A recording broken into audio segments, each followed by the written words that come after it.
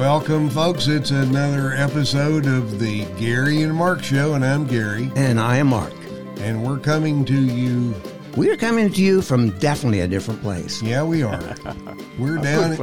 We're in Tryon, North Carolina. Yeah. And we're at a retirement community. Yes. And we have a very special guest with us.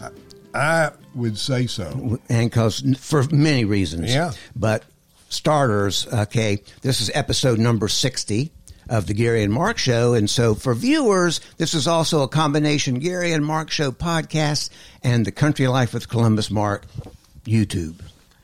Yeah. So it's all that. It's all that and more. So we have with us today Bob Bessell.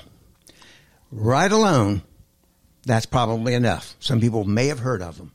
But many things are special about Bob. I don't even know where to begin. But the one I want to start with, and I guess it's not going to embarrass him, he's 102 years old.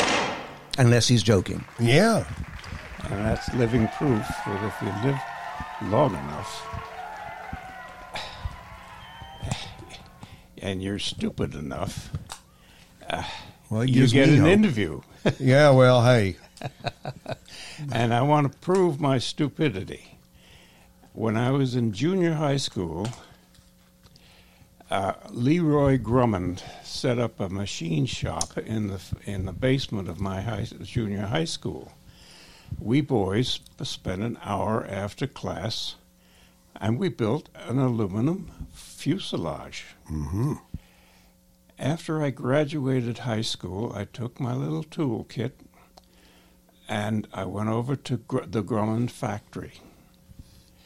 And the Grummond factory consisted of a 3-story building made out of brick, and there wasn't a window in it. And I decided that if I got a job in there, I'd never see the sun. So I put my toolkit down, and I left, and I joined the Merchant Marine. I can't forgive myself for the stupidity that I showed at that time in my life. And how old were you at that time? 19. So you had finished high school? Yeah, 18 and 19, yeah. And I majored in football. There. Well, I could have been an astronaut, for goodness sake. Yeah. Well, you could have, and you've blazed a lot of trails no matter what. And so you joined the Merchant Marines. So for people who aren't familiar with that, explain how the Merchant Marines fits into the whole thing of United States government and private industry as well. Well, it was tricky back in the 30s and 40s because there'd been a strike. They struck for better food, better wages, and good God, they were entitled to that. Who was striking? The Merchant Marines? The men who sailed the ships, and I was trained by the administration. I went in October of 41. Oh, before? Yeah, and we were October. The program was a 7-month program, and they promised us an able seaman's ticket and a lifeboatman's ticket, so that we could go to Joe Curran's maritime union and get a ship. You see, the trouble is, I had one trip to England under my belt on J.P. Morgan's the Corsair, and I wanted to get a ship because nobody remembers the Depression, but the Depression was a bad time. Yeah. We lost our house. It was bad time, and a job was an important thing to have. Well, I couldn't get a ship because I wasn't in the NMU, National Maritime Union. And so this program started by the government. They realized they're going to need some ships around here, and they got to train people to man the ships. Okay, on my first ship, the West Hardaway, there were the old boys who had been on the strike, and then there were two of us from Hoffman Island who were I was an AB, he was an AB. We were making the same money that they were, but truth be known, we were as green as grass, and they knew it. And so it was kind of us against them. So it was an uncomfortable thing.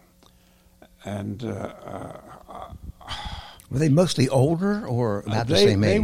They were older, and the ship was in Baltimore, and the way they handled it, they were drunk most of the time. Well, and I certainly don't blame them. And there came a time we had to shift the ship 60 or 80 feet ahead. Her boilers were down, and she was hooked up to a tug, and the tug was pushing on the spring line, and the spring line was plowshare steel, 2 inches in diameter, and it was on a bollard, and the pressure, it was going bang, bang, bang, taking the pressure off the lower layers. And I was ordered forward with one of the ABs and to slack off the spring line. Well, I could see he wasn't going to do anything about it, so I untied the 9 thread that held the line on the bollard, and I eased each layer off, and lo and behold, it snaked out like a moving snake. And the guy on the bridge said, "Yeah, good." And but I had made an enemy because I had said to this old AB, "Well, for God's sake, won't you clear the slack?" Well, I'll tell you the story later, but it goes on forever. I'm pausing because Hoffman Island was a 7-month program. Admiral Donitz, when the Japanese attacked Pearl Harbor, it opened up the east coast of America to Admiral Donitz and his good boys. He called them lions, and in a sense they were killers. They killed 43 ships. Wow.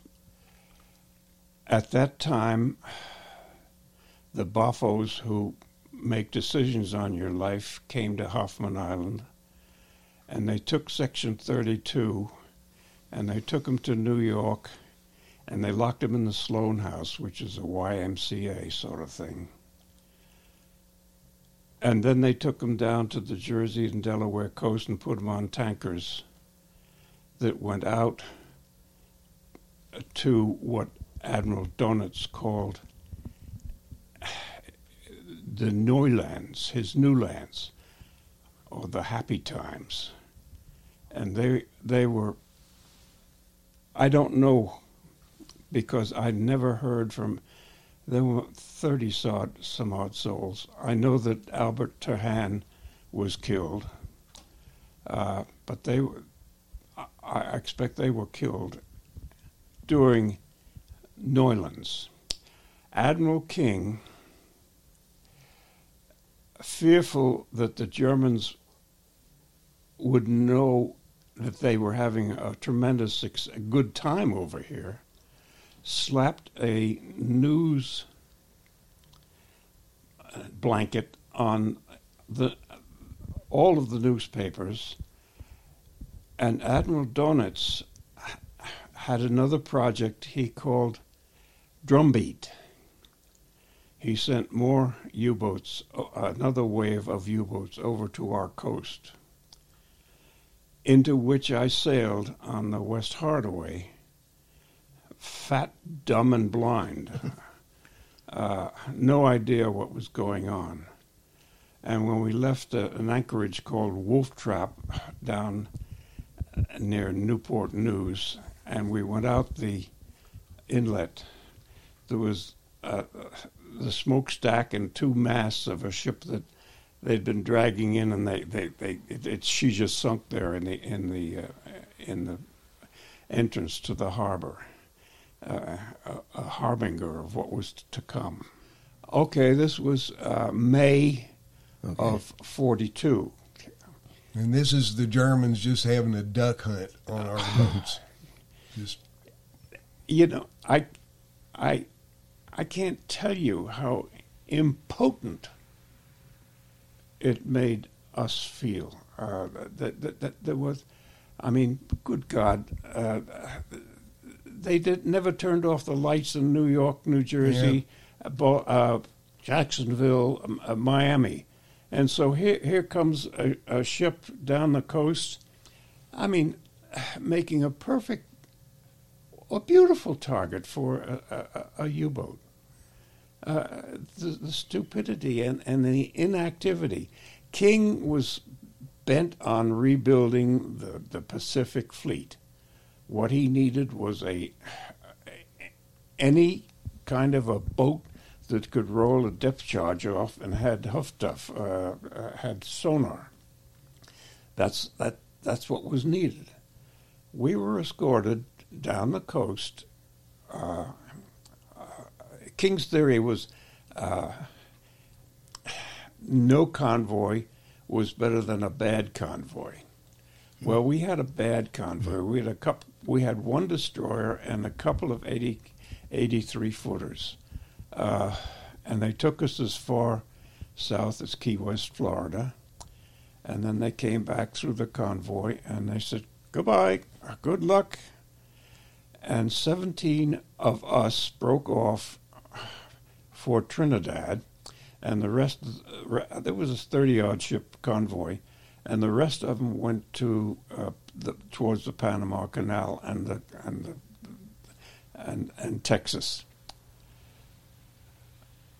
I'm here to tell you that of the 17 ships, not one of them made it to Trinidad. We were carrying railroad equipment, locomotives, ties, coal, because Churchill and Roosevelt, in their meeting in Canada, had decided that the Murmansk run was too expensive. We can go into that later if you want. So they were going to build a second line from Basra, or from the Persian Gulf, up to Russia to get supplies. The Russian guy was raising hell about the second front. Yeah. So this was the way to get material up to Russia from Basra or that part of, and in the Middle East. In the Middle East, up to Russia. Yeah. And of course, we got within a day's run of Trinidad, and that's when the German skipper von Rosenstiel got us in his sights and put a torpedo into us, and we've seen photos which we'll Bob have playing. Yeah. And how long have you been in the Merchant Marines at this point? Well, just a few months, right? Half a year. Yeah, half a year, 6 months. Yeah. Goodness. The torpedoing. Okay. I was up forward on number 2 hatch making a hammock because we were about 5 degrees north of the equator, and it was getting hotter than you wouldn't want to believe in the forecastle. And the chief officer leaned over the rail of the ship and he said, "Bessell, you better get up here where there are people." Well, okay. He was an officer on my ship. It was a strange thing for him to say. But I did it. I dropped what I was doing, and I climbed up to the boat deck, to my boat with number 4, and this god-awful explosion went off. And I was thrown on my hands and knees, and I looked over my shoulder, and this thing was going up. And I thought, dear God, when that comes back down, it's going to kill me. Well, strange to say that it drifted off in a mist of a noxious smell of cordite. It burnt your nostrils, and it was a good thing that didn't last, because it would have killed you. And then the boats were built so that the handle on the davits were for 2 men. Well, the bosun materialized out of nowhere, and he took the forward handle. I took the after, and we lifted that lifeboat off its chocks and swung it out to a launching position. Adrenaline going like mad. I bet. And then I got in the boat, and they lowered it away, and we were just about to let go the falls when the captain came to the side, and he shouted down to the second mate, "Hold there a minute, I got to get my sextant." Well, gentlemen,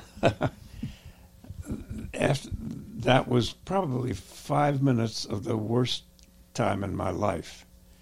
And you're like 20, right? Yeah, yeah, 20, wow. 21. Because if another torpedo came into the ship, and it eventually did, if a torpedo came underneath our tin boat, man, we'd be fish food ground fine. But he eventually showed up with his sextant, which he lowered into the boat, and he came down the man rope, and we were able to cast off and get away from the ship. The wind took us over to the port quarter of the ship.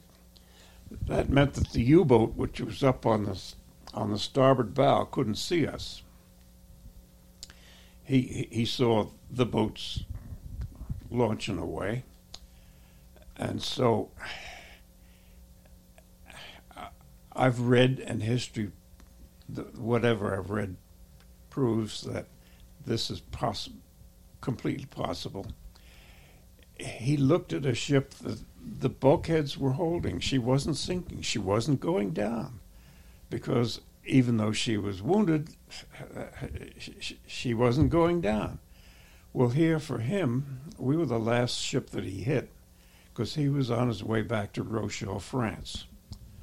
And what was offered was he'd put a crew aboard the ship and plunder it for food, anything that would help them get back to France on a U-boat that was probably short of rations. Well, our captain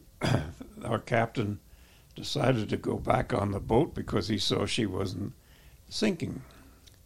And he went back on board. We went back on board.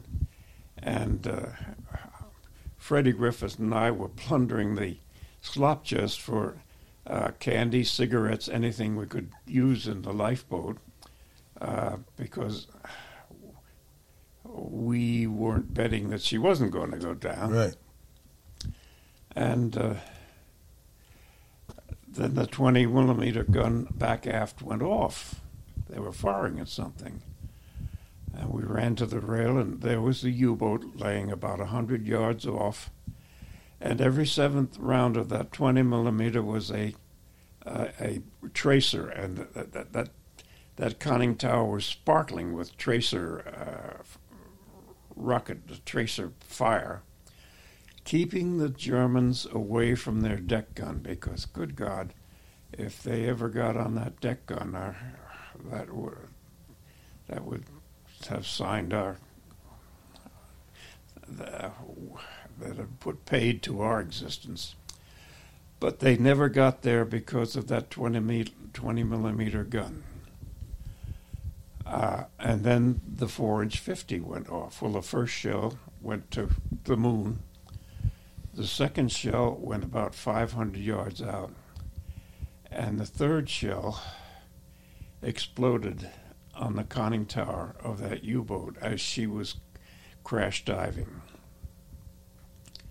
And I sure wonder how much damage we did to him. We couldn't have done him much damage because he got her all the way back to France. And like La Rochelle, they had a big submarine base there, yes, right? Yeah. And by the way,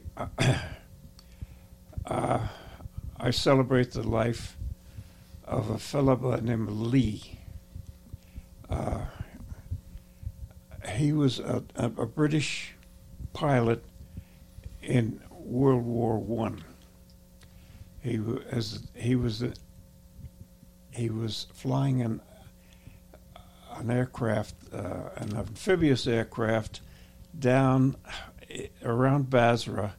The Arabs had an Indian regiment surrounded, and he was flying supplies into that Indian regiment.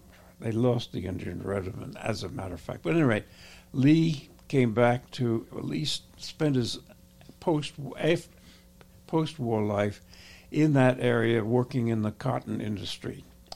World War II comes along. He comes back to England, joins the RAF. He's down in Cornwall interviewing flyers that have come back from the Bay of Biscay. And by that time, the Coastal Command, the British Coastal Command, had radar. It was small enough radar they could mount it on a aircraft. Well, they could locate a U-boat on the surface at night charging his batteries, which was a thing that they had to do. They had to keep their electric up. And they could fly over and drop bombs, but they weren't able to see the U-boat because it was black. So they just salvo whatever and pray to God. Well, okay, flying away from that U-boat, they're presenting the U-boat with 4 exhaust stacks, which the Germans were happy to shoot at, and they shot down 6 aircraft. Well, okay, along comes Lee, and he hears all this mess, and he says, well, hell, let's just light the bastards up. And so he, with his own money, he didn't tell Whitehall anything. He designed, built, paid for, installed what they called a Lee light, which is a 1,000,000 candle power light. And I still get kind of skin crawling on the back of my neck. My U-boat, the U-boat that sunk my ship, was the first U-boat to be sunk by radar and the Lee light. And to compound the story, it was piloted by an American by the name of Howell, and he actually was the pilot whose aircraft sunk U-502, von Rosenstiel. And he got to see the king. The British gonged him, and the American Navy made him an offer he couldn't refuse. And so they made him he was a lieutenant. He had been a lieutenant, but they made him a full Navy captain and gave him a command. Fate is a weird thing. This is an amazing thread that goes through. The way this, And so Was that your closest call during the war? Oh, hell no. Oh, yeah. Oh, I see V2, V1 rocket, they're Antwerp. This is they call it the... Is it upside down? It's upside down, yeah. Yeah. At least I can tell that. These are the rocket sites. The Belgians were pretty good. This is the Andrespont of Antwerp from October 7th of October 44 to 30th of March 45. My ship, the Zane Grey, was in Antwerp in December, January, and February of 1945, and this is back when Montgomery's trying that Operation Market Garden that didn't quite. Yep. Yeah. This is Mr. Hitler wanted Antwerp. That's what the Battle of the Bulge was all about. If he had been successful, he would have gotten Antwerp. What he would have done with it, God only knows. But when those men in their shoes, no snow gear, and it was snowing. Here, I'll hold the map. You get that, Mike. Yeah. When those men stopped the German Bulge from getting Antwerp, the Germans decided, well, if we can't have Antwerp, nobody's going to have Antwerp. And what you're looking at is what the Belgians plotted of V1s and V2s. I believe the red are the V2s, and the blue are the V1s, and just multiple the number of rocket sites. And my ship was laying at a dock up here, and the dock workers, the people who came to work the ships were paid a bonus for unloading the ships, and they called their bonus money Trumbull money. Well, if you've never heard of V1, you don't know what trembling is like. Because it'd make a big buzz, and then there would be a pause before the explosion. What you don't hear is after that ramjet engine stops, there's a pause. Yeah. But then, if you're in Antwerp, you hear the whistling of the wind across the wings. You know, we people are pretty good at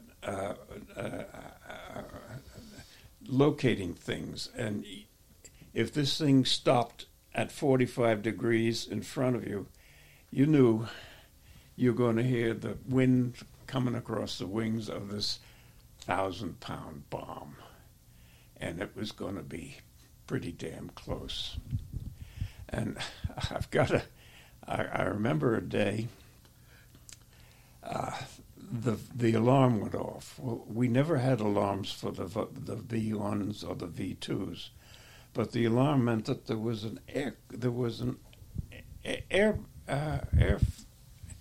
aircraft somewhere in the area. Well,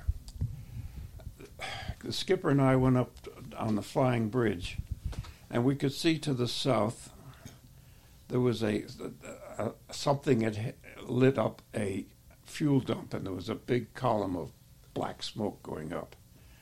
And there were two aluminum aircraft. Turns out they were the first German jets. They were, and I've identified from Jane's aircraft of the different countries that they were two Arados, which was not Messerschmitt. They were Arados. They were silver, and they went down to the smoke, flew around, and came back over, and one of them detached and came over us.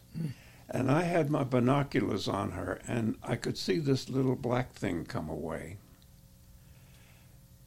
And eventually, trying to follow it, I lost it because it was too fast for me.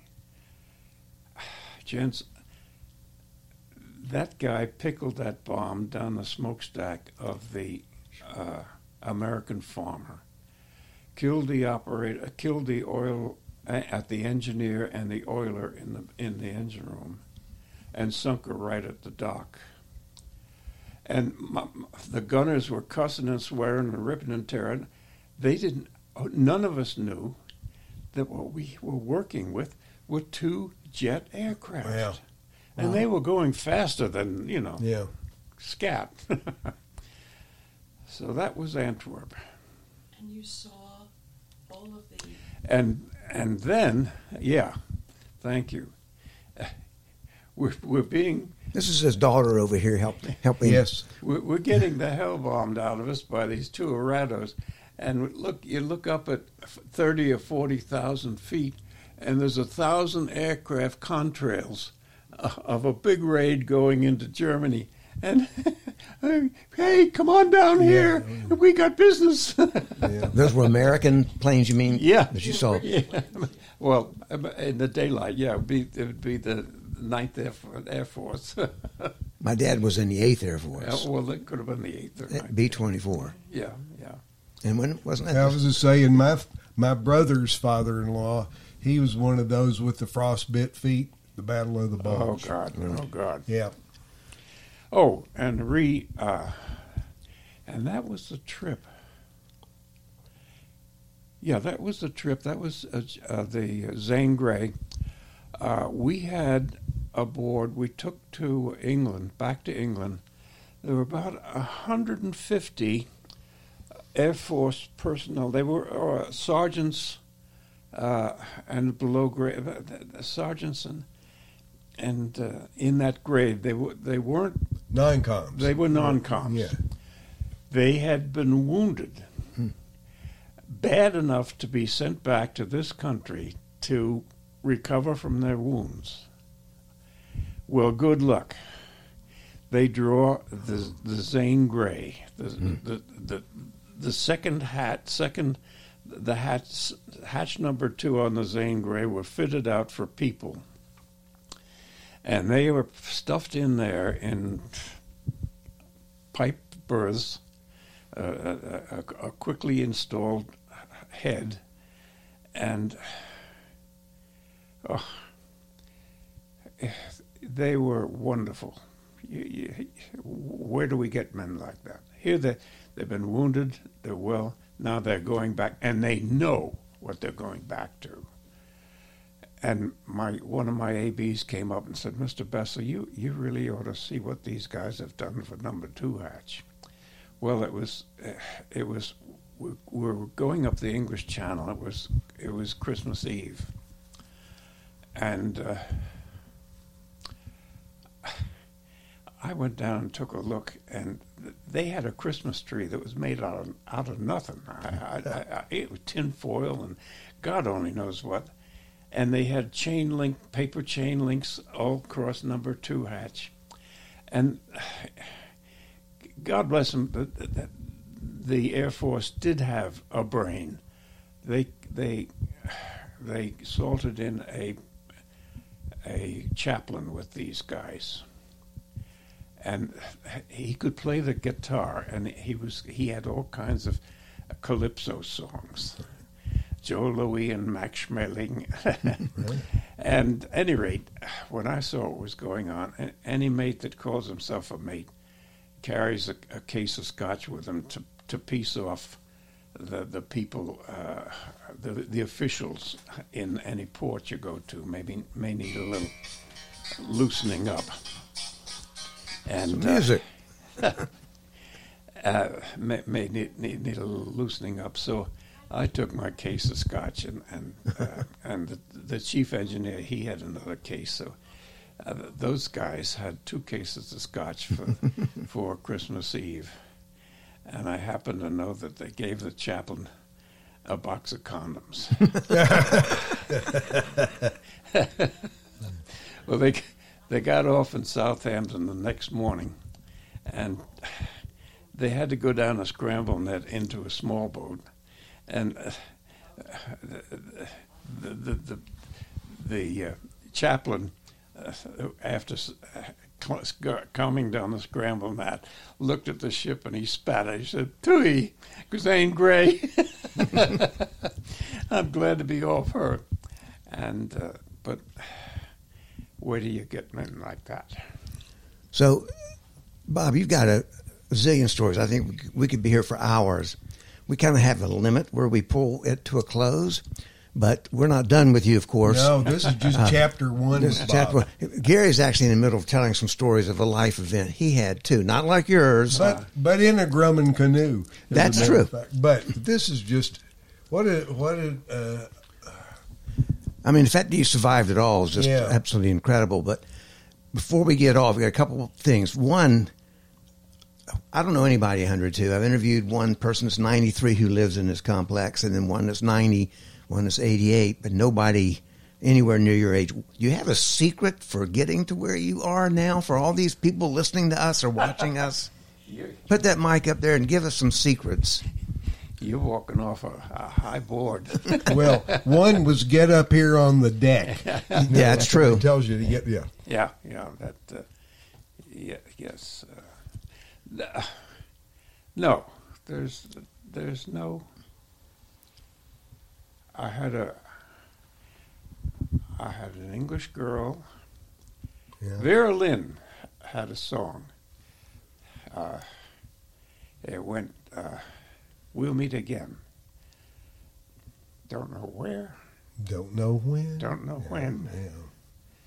But I know we'll meet again some lucky day. Yeah. And Sheila and I lived through that. And we had 72 wonderful years. Wow. My dad used to say the first 40 are the hardest. And then it kind of levels out. No, I had every second of that union was a fantastic experience. So I think that's why I live to be as old as I am, because I've never had, since the war, I've never had anything really bad happen to me. So what did you do after the war? Just in a nutshell, got a bunch of years there, but I mean, what was your main line of employment, if there was? Oh, I hooked up with the Atlas Copco people, and I knew the only thing I could turn to was construction and sales, because I had to write on my application for a job, education, 12th grade, high school. That was it.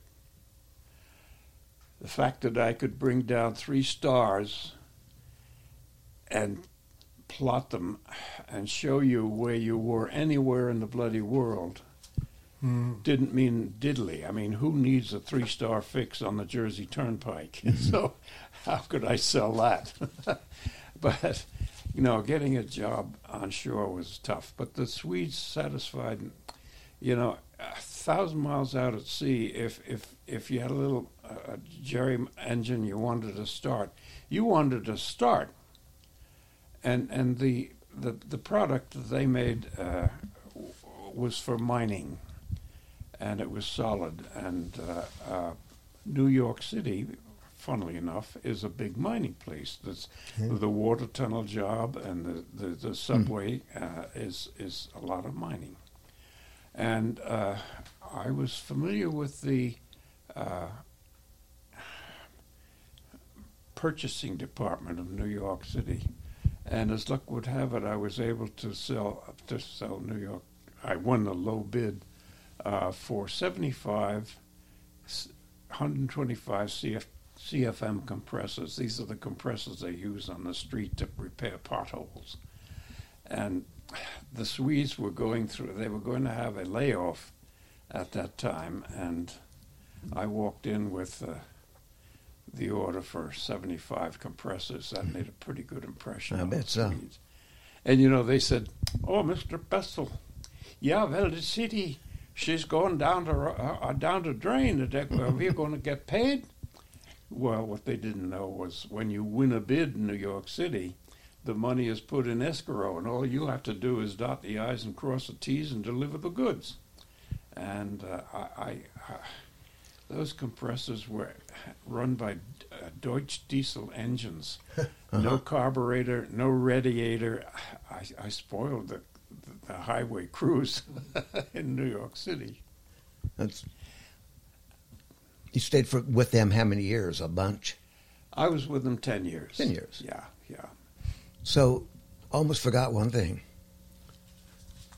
One of the main things on my list that Mr. Goodwin said is that you are the recipient of 2 Congressional gold medals. Well, let me put that straight. Okay, because I know when I called you kind of chuckled, but I saw one in the newspaper.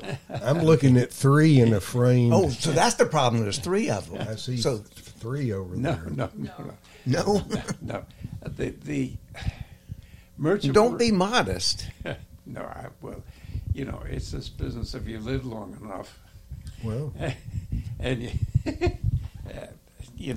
it happens. But Well, I mean, we're 70 some. I don't have one. Do you, Gary? no, I've got no. No. back, I don't know, months ago, about a year ago, I learned that Congress decided that the Merchant Marine had been a very important entity in World War II, and that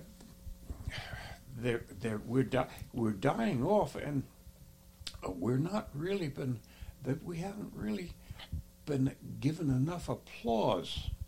So, in their wisdom, the Merchant Marine created a medal. It's about 4 inches in diameter, and it's plated gold. Well, there's one medal that's gold. The rest of the medals that they hand out to the Merchant Marine is bronze, gold plated. The gold medal resides up at King's Point, which is the Merchant Marine Academy, the Merchant Marine School in Great Neck, Long Island. And then they mailed me a bronze gold-plated medal, which I donated to the folks here at White Oak, because not that I'm not grateful, it's just that I'm also very thankful for the folks here at White Oak. Now, somewhere along the line, a relative of mine was in a meeting in Washington, D.C., and it was something dealing maritime, and they had a merchant seaman who had joined the Merchant Marine in 1944, for heaven's sake, or 45, and they had his story, and my relative said, good God, I got a guy that went in 41. Yeah. So he turned data over to these people, and my data, I'd given them all my stories. He turned my data over, so they decided that they're going to get the local congressman, a nice guy, forget his name. Edwards. To come down. Nice. And he actually... there's a flag there that was flying over the Capitol the day he went to the floor of Congress and said, and I rise to speak about Wesley Bessell, who was in the Merchant Marine, blah, blah, blah, blah. Well, he brought a medal down with him, but he took it back. So we're only entitled to one medal. Thank you. Well, I saw the clip. There was a clip on TV and in the paper. So I'm proud of you, I'll tell you Yes. what, and appreciative of you. That's incredible. So we want to do one more thing, and you can't hear the music right now, but there's this really good song playing in the background. And Gary, we haven't done this in quite some time. No, Will you we make haven't. the But presentation? this is a real. He doesn't know we have a university. We have our own university. Since he didn't go to college, apparently. Yeah, you could. Yeah, we you call guys it didn't the. do me much good when I was trying. That's looking for a right. job. No, Well, we call it the Gary and Mark Podcasting University. only university like it in the world that Yes, we know you of. you can apply and get a degree in the same day. It doesn't cost anything. And, Oh boy, where were you when I needed you? well, and here's what you get. You get a BS in podcasting. We have been spreading. He gets it. He gets it. See, Yeah, so we've been spreading came this, to the right place. and we want. I mean, you, I've got to say, are the most decorated Oh my gosh. of. I mean, what you've done to help your country. Good for you, and it's great you're around, and I appreciate you seem to have a real kind of positive outlook on He does. things. He does. I hope some of that rubs off on me. I do too, Gary. Here we go to Bob Bessell. Oh God, look at that! There it is, and it's in Fancy paper? It's in fancy paper in Framed, plastic, kind of, framed, yeah. sort Mhm. of frame. Ooh-wee. So we want to welcome you to our university. We're actually going to make you our chief historian if we could. Well, our resident. We'll put you on staff. So Nothing not on only the back. nothing on the back. no. Oh, we forgot to. We've got a decal for you. Don't worry. Okay, we do have something for you. Yeah. So, Bob, thanks so much for taking your time Yeah. out to do this, and Well, thank you, gents. we would love to come back at some We point. would. You got too many stories. I tell you, there's beer in the cooler. He mentioned that You to know, me. that's good. We always like that. So, I'm Mark, I'm Gary. and this is the Gary and Mark Show, and also the Country Life with Columbus Mark. We'll see you again soon. All right. Signing off.